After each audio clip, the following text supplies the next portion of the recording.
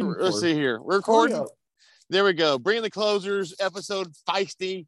Ryan Ray reporting live from a construction site. Ben Samuels, give me no respect. And remind me to tell you about no respect. I got a topic to remind you of when we get off this thing. How are you doing today, old friend? Doing well. You say no respect. I was thinking you were going to go with no diggity. One of those, somewhere in the middle. Same thing, whatever, basically. Okay, so last week, let's get into this because this is gonna be a feisty episode. You're muted. This little shot there. I said this week, with real estate prices so high, investors should be pouring money into private equity. You sent me an aggressive thread of tweets about how wrong I was, how you're going to torture me on this podcast. I am here for the challenge. I am up. I am ready. I am prepared. I'll give you the floor, sir. So a few things. Number one, for those that, for those that aren't listening to this episode as like your very first foray into who is Ryan Ray, you know that hyperbole is where he lives. And so some of that was truth. Most of that was not.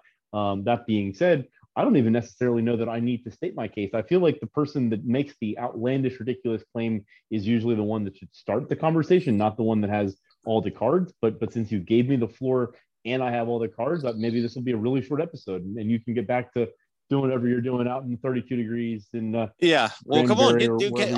Okay, for those first time listening, Ben he's like the old time, like 1927 picture with the huge wind up. The delivery is like 14 miles an hour, but the wind up is huge. So are you going to actually throw the pitch now, sir? So with that, if you're still listening, go ahead and go ahead and just cut the feed now and go on to the next podcast.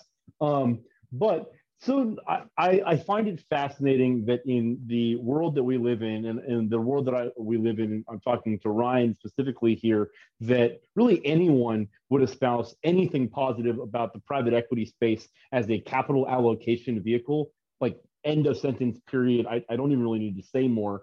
Private equity is geared towards taking an unbelievable amount of money and burning it 98 times out of 100. The 2 times that it works, everybody at the cap table makes a ton of money. But private equity is no. If you ask VC and private equity folks if those vehicles are anywhere near like safe or smart bets or a good use of capital or any of those things, I think you would get a unanimous no. They are for moonshots. I mean, private equity is exactly what you want if you want to spend $1 million that could go to zero in 6 months or could be worth 10 billion in 6 years.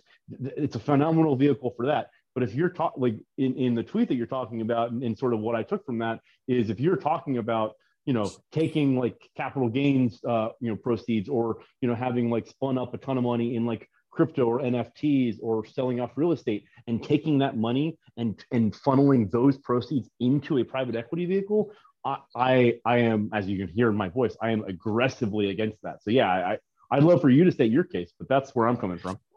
I mean, so first off, let me just start by saying I put this out in public. I put a Julie Fund one, put a few $1,000 in there. I think it's 2,000. Just very, very small number. Making 31% on that. 31% return. Okay. So let's talk about that for a second. A private placement in a Reg D is leaps and bounds away from private equity. If you're talking about private placement, that's a whole different conversation. Well, with private equity, it's a whole different vehicle. But private equity is a large umbrella, and I think that's what's gotten you. I think you're focusing on certain aspects of private equity, which maybe so. But I mean, listen, okay, just for argument's sake, I know a guy. I won't say his name. He's a CEO of a company. Does really well. They're private equity based. They've been flipped 3 or 4 times. They're getting ready to flip in the next year or two. Going to make a boatload of money on that. I wish I was invested. I wish that private equity group had taken some of my money and put it into that deal. So you talking about VCs? I ain't talking about VCs. VCs, yeah, it's like 90-10. But private equity like Carlyle Group, yeah, man, why would you not? Well, right now, listen, I'm calling people all the time about real estate. It's crazy high. Crazy, ridiculous. So unless you're thinking you're going to do a short-term rental and make a bunch of money back, or you're going to hold it for the next 50 years, and you're not worried about overpaying now because 50 years would be worth more, then there's no way I would put buku dollars into real estate unless you can find a really good off-market deal. for perspective, I found a deal the other day. It's a house. If I wanted to buy it, I could probably get it for 100, maybe 120,000, $100,000 to say. It would sell for 170,000 remodeled. It's not remodeled, it's remodeled. Say it takes 30,000 to remodel it. So a $40,000 profit. It's a small house, 800 to 900 square feet. It's tiny. Okay. So you could probably do that whole project in 3 weeks, maybe. Okay. And you could probably make $30,000, $40,000, right? Okay. Yeah, if you find that deal, but think about that. It's $170,000, 800 square foot house. So don't let the market catch you or you're stuck holding something for a long period of time. If you can hit it and you think the market's going to be there for a while, go for it.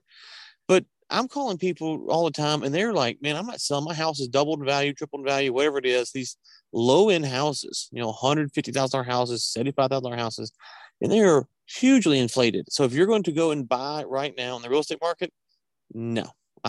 You have to really be searching for off market deals, or you've mastered the short term rental, which is, I think that's a little bit different.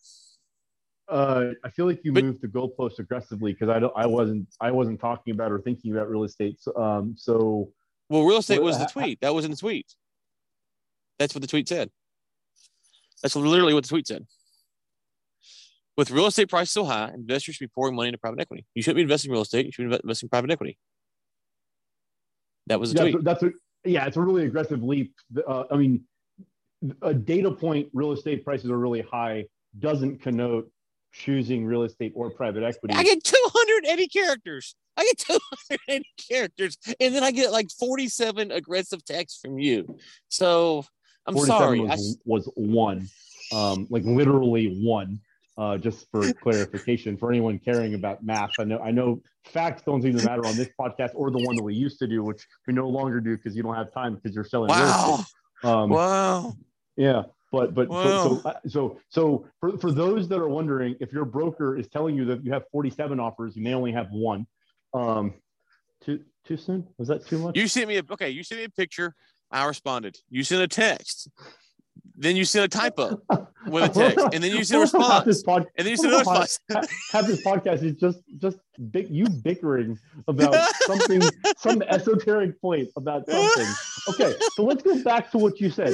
If you are talking about like right now taking cash and going and buying single family or multifamily homes as a short-term rental solution, I would write that check before you stop talking. If the other side of the coin is put it into a private equity vehicle, and again, I'm not talking about private placements because I think that it's really important to have a distinction here that private equity is, like you talked about, like a BlackRock or a Carlyle Group, and like Ryan Ray, Ben Samuels. I can't write a check to Carlyle Group, and so like if you can find a way to get on the LP side of a Carlyle, write that check all day. You're in the money before you write the check. But okay, but hold on. I'm not gonna say any names. I'm not saying names. But you and I are currently working for a private equity group that is not as big as Carlyle. No, but that's not. That's not. See, I think you have You don't think so? Mm-mm. So. Unless you're talking about the other one, maybe I'm thinking about one and you're thinking about the other. Well, there's two. I'm thinking about the one that would be more traditional. You would not invest in that. I mean, I've looked at those returns. They're going to take, and I'll change it up. But Ryan, okay. So let me make sure. Let me make sure to make this point. You're talking about one specific vehicle that exists out there. Like the question and sort of the tweet and the conversation we're having today is not about one fund that we singled out about talking about one. We're talking about like the market. We're talking about just in general. So folks that are listening, we're talking about any of the vehicles that they may see or like just in general. And so if you're talking about the specific fund that you and I have happened to chosen to represent, God help me, I would hope that we would, want to put dollars to that and have put dollars to that. Right. But if you're talking about the market abroad, I think my answer changes wildly. Okay. Yeah. Okay. So here's what I'm saying to you is that if you're going to, so short-term rentals is like Airbnb. So that would be the only exception to the rule I would give.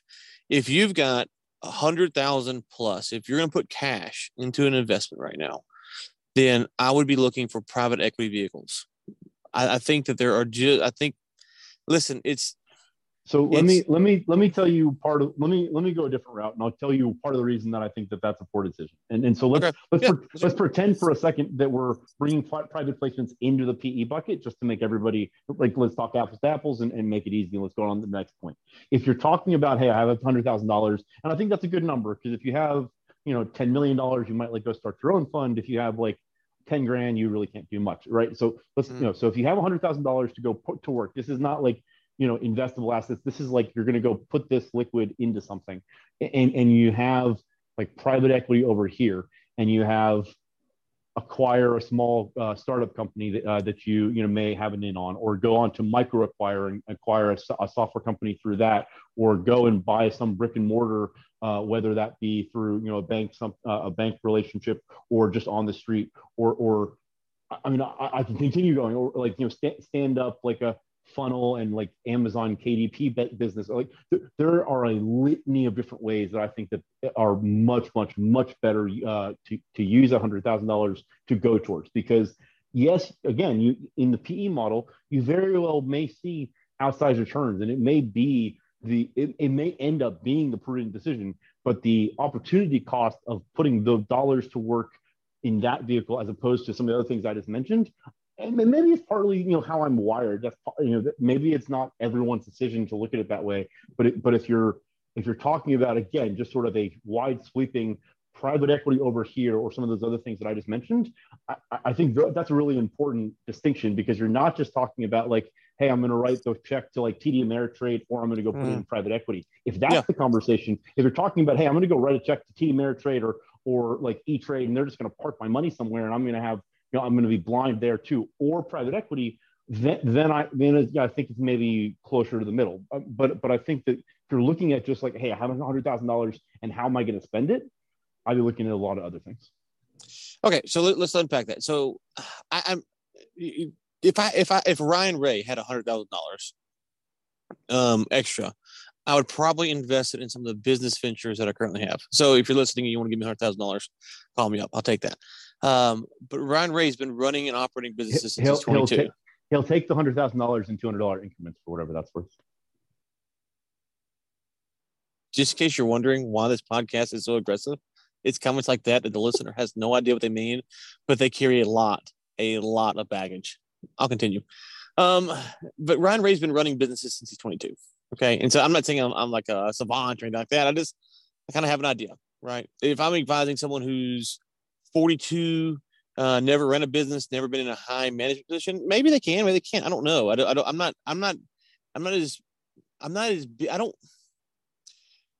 been around a lot of people in my business career that would never be good owning their own business. This is not their thing. And so part of that's because I work with a lot of corporate people, and corporate people typically don't have that mentality. So maybe I'm kind of used to that kind of crowd, and maybe you're used to a little bit more entrepreneurial crowd. So that kind of biases is probably weighing in here. With that being said, my advice would be this: just $100,000 is first, make sure, how do you get to be an accredited investor? Because that opens up so many doors that aren't currently open to people, that you should be focused on that. So if you're just starting from blank, you have 100K laying around, how do you get to accredited investor status, right? So is that to start a side hustle, like you mentioned? Is that to invest in someone else's business? Is that some kind of dividend portfolio or something? I don't know. There's a lot of ways to skin that cat. I would consider that. If you're an accredited investor and has 100K, right? So if you're an accredited investor, you have 100K, you're open to some of these vehicles that we're talking about. So if you're not an accredited investor, then a lot of the stuff we're talking about is kind of irrelevant. For those people, one of the private equity deals that me and you were looking at, and I'll change the numbers just to protect the innocent, because it's not a secret, but nonetheless, is basically they're raising 40 million and they're going to turn it into 120. That's their goal, right? They're going to take 40 million, they're going to turn it to 120 over 4 years, and they're start paying dividends. So it's a 4-year hold before you get a dividend, and you start getting a dividend. Okay, I suspect that for the average person who has 100K to spend, if they were to invest that 100K in a vehicle like that, and it's not just this one, there's more than this one out there, that would give them better returns than A, buying real estate today, for sure, and B, better than these other ideas that you mentioned, because they're going to have a hard time executing those. Now, there's a small minority of people who can pull those off, and for those people, good on you. But for the vast majority of people, if you had 100K and you're an accredited investor and you can invest in something that's going to take 40, turn it to 120, not pay dividends for 4 years, you can lose it. You can essentially lose 100K for 4 years. It's parked on the sideline. In the next 4 years, you take a nice dividend return, and then you get a nice exit at the end. That makes a lot more sense to me than buying real estate when a 800 square foot house is going for $170. And that's just, I mean, there's countless examples. And your real estate was the example I used. So. Yes, and one of the tweets that I put out this morning, I tried to find it just now, and it got lost. I got on a Twitter rant today. But one of the things that you and I have talked about offline, I tweeted about. The short version is that I very strongly do not believe, and this is irrespective of net worth, occupation, locale. This is just a blanket statement. I very vehemently believe, and this is the hill that I will die on, that a family or person, if you own a single family home as a primary residence, that is, with very, very, very few exceptions, a terrible decision. It just is. I firmly believe, and that's that's commentary on current market. Obviously, in the past, it's been part of the American dream and sort of a baseline for becoming established and sort of that was sort of the model. I think in the world we live in today, part of this what you're talking about, that the prices are rampant. I mean, out in Midland, you can spend $800,000 on a house that should be worth $320, and most people don't blink an eye. I seem to not be able to like really fathom that. But I think that if you're talking about real estate, you're right.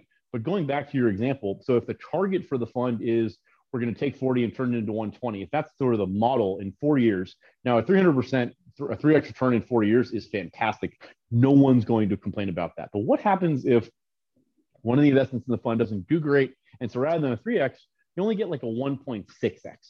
Okay, right. So like 1.6x in 4 years. Now you open the floodgates. There are tons of different things that you can do. Agreed. And one caveat, and I'll hand it off to you here.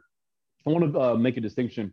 I think that it's really interesting that you use the word that you did. I think that there's a sort of an ethos around like Amazon KDP and drop shipping and some of those sort of things in that ilk, that it is sort of just inherently part-time. It certainly can be, and it can be a side hustle for tons of people. But there are people that do that full time and make unbelievable amounts of money. So the reason I bring it up is like when I talked about it before, I wasn't connoting that as like, hey, have your 9 to 5 and do this on the side. I mean, if somebody did that as their 9 to 5, I think the returns that you would see, even in your example, if someone really like, even if you or I, like, I mean, you or I think you comfortably can say neither one of us are skilled at running an Amazon reseller business.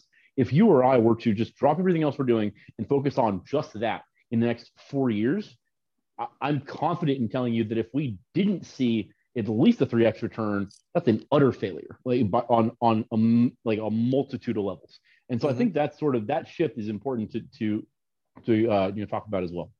Yeah. No. Okay. Yeah. I said part time because, again, I'm just a little hesitant to say, hey, go quit your job, go do KDP stuff or whatever. It's something I've never done. I see it with businesses like that. It's hard to gauge. So all startups have a very low success rate. With those, it's even harder for me because I don't know how many people actually are doing it versus online saying they're doing it by watching Bob's video who said he did it, and they're just repeating what he said. And so you create this effect where everyone's saying they're doing it because they're all stealing each other's source material, but very few are doing it. Potentially, I don't know. And so that's all. I was going to say I would challenge for anyone listening to this part of the podcast, if you're interested in this piece, Ryan, I don't mean this in a bad way, but I think that you're speaking from a place of some assumptions and things that aren't actually proven out in the market, because the market is much more robust and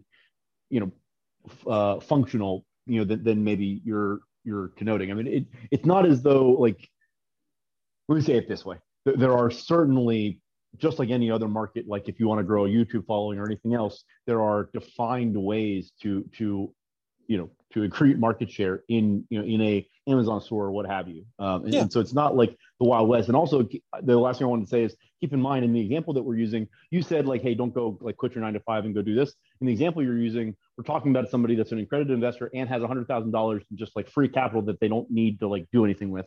And so that to me connotes someone that doesn't have, like, they have the safety net that would be necessary to go like do something else. Right. Mm-hmm. Yeah. I guess for me, the thing with that, so You are right. I'm speaking from a spot of ignorance. So I don't know about the KDP stuff. Me and my daughter are going to get ready to do some KDP stuff, so I can report back how that goes. It's a weird spot on these podcasts because we're not claiming to be the almighty God. It's two guys conversating and agreeing and disagreeing and talking about terms and all stuff. However, for people listening, I think the spot that I don't want to be in is the guy on the internet going, quit your job, do this, we can make a bunch of money. Because if I haven't done that, or I don't know someone who I trust who's done that, I'm just reluctant to say it's easy, go do it. This is something that so the KDP stuff, I agree with everything you're saying. I personally wouldn't encourage someone to go jump on that bandwagon because I can't help them. If they call and said, hey, I'm stuck, good luck, go watch a YouTube video. And they're like, well, you said you can do this. That's the only pushback. I'm not disagreeing with anything you're saying. That's just for me. In the exact same vein, and that's a great point, in the exact same vein, I think that part of my pushback on the PE model is exactly that if someone that, hasn't ever invested in hasn't ever been on the GP or LP side of a startup or of a venture like that, if they're listening to the podcast and they're like, oh, private equity, like I saw this deck on LinkedIn, let me throw some money at these guys. That's fair. I think, right? That's fair. That's fair. It's kind of, I think we're talking about it from both angles, but I think unlike usual, I think we're actually somehow agreeing in the middle here. Yeah. So to your point on the PE stuff, I would not say it was a tweet meant to get reaction from you. It did. Yeah, if you're going to invest in PE, obviously, call me up. I can hook you up. Obviously, I'm the man. Don't call Ben. He has nothing. Obviously. But beyond that, yeah, you have to look. And this is, any investor that I come across, I always tell them you should talk to the CEO yourself of the funds that I represent. You should talk to the CEO. You should hire an outside consulting firm to examine the fund that we're talking about here, because a lot of this stuff you can't understand. I don't understand some of it. I'm not an expert in these particular businesses or whatever. So I always encourage people that if I'm raising money from them, to go hire an outside consulting firm to read the reports, to meet the CEO, talk with them. And that would be the same thing for anyone investing in private equity. That would be my standard. That's my standard pitch to investors that I'm pitching to and to others. And I think that's important because on the private equity stuff, like take a VC model where you're investing in tech, because we can talk about that a little bit more. We're not doing tech, a lot of tech stuff. Think about that. Hey, here's a tech startup and they're doing this, and this. Well, unless you're some kind of programmer tech guru, how do you really know how good the code is or whatever's going on? You need to get someone to kind of give you an opinion on that. So I would say the same. But yes, so I'm with you there. PE, if you're going to invest, you need to get a consulting firm to review the business model, to view the technical specifications of the companies they're buying or whatever it is that they're doing. If you don't understand something? it, huh? Can I interject something to add to that? Go ahead. I agree with almost everything you just said there. The one tweak I would make is that I think that you and I have, or people like you and I have a pretty healthy appetite for, like you just mentioned. I look at decks that present opportunities across. Basically, you pick a market, I've probably seen a deck. I've been able to cultivate a network of, like you're talking about, consultants and other subject matter experts to turn around those decks to and get some feedback and be able to at least orient myself to whether it's something I want to pick a pencil on or not. Again, going back to, if folks are listening to this, my strong advice is start with the thing. It's really simple, but start with the things that if you want to start to invest in PE vehicles, go find a PE vehicle in a market that you're familiar with. Now, I'm going to try to make this short because I don't want to. I think Ryan has probably heard me get on this soapbox before, but I think there's a fine line to walk here, in the sense of what I'm not saying is go find something that you feel like you are the subject matter expert in, and so that you're going to be sort of a thorn in the side of the GP team, and you're going to be a sort of an annoyance on the cap table. And the reason I say it that way is because I think it's a really important distinction for the people that are raising the funds. I think everybody, especially right now, money is cheap. Money is available basically anywhere. I think there's a lot of focus being paid on the cap table side of the business, bringing in, so if it's an operated business, bringing in an operator focused LP team to back, so that you have some synergies there. But going back to what I said before, I think it's really important to find something that you're familiar with, so that not only can you listen to the consultant and check them if maybe they are off, because you and I both know there's a lot of people. There's a lot of people on. Let's pick on LinkedIn. There's a lot of people on LinkedIn that their profile says consultant, and you talk to them, and I'm not sure not sure they can spell the word, much less represent the market. And so I think, you sort of have to play defense to make sure that you're in your own fairway. Does that make sense? Yeah, I would shift it a little bit. And I heard this from Gary Vee a long time ago, back when I was kind of listening to him. And he said jockey over horse. And that's really stuck with me, that you're really investing. You need to invest in the person as much as you can, right? So when I say meet the CEO, you need to like the CEO. You need to trust the CEO. You need to believe that they're a good person. They have integrity, that they have your best interest at heart. They're going to do the right thing. Then there's the competence to, like, this is a good business model as well. But this is the danger. You can fake a good business model to make it look really good and have a sleazeball running it and take your money. So I think you start with vetting the CEO as much as possible, and then move to the technical aspect. That'd be the only tweak I'd say. I agree with that. It's interesting though, because I could easily make the counter argument that a lot of times, a lot of these guys, and I've seen it firsthand, they're smooth talkers, and they can really lead you in a direction, and they can pull you. But then if you look at the pro forma and the P&Ls, the story just blows up. And so there's a counterbalance there, right? Because you can't just trust the numbers. You can't just trust the person. I think it's about finding the middle. And again, going back to what we were talking about before, I think really the best way to sort of orient yourself to legitimate opportunities or value add opportunities that are in the market are looking at things that you're at least familiar with, so that your radar sort of up on both of those. Because if you're trying to drink from a fire hose and learning a brand new market, as well as trying to glean what you can from the CEO and picking up sort of more of the interpersonal, that's a lot of data points at once. Yep. Okay, let's wrap it there. Ben and I obviously both work with private equity groups and non-private equity groups and do a bunch of raising ourselves. So this was kind of interesting. We've never really had it out like this on a podcast. So it's kind of interesting to hear how you would tweak it, how I would say it. So, by the way, for what it's worth, before real quick before you wrap up, insert disclaimer here: neither Ryan or I are professional, etc. Blah blah blah blah blah blah. Don't take anything that you heard in the last 27 minutes as really as truth or gospel or anything. But this is the comedy podcast, people. This is the comedy podcast. Comedy podcast. Okay, with that, we'll be back next week.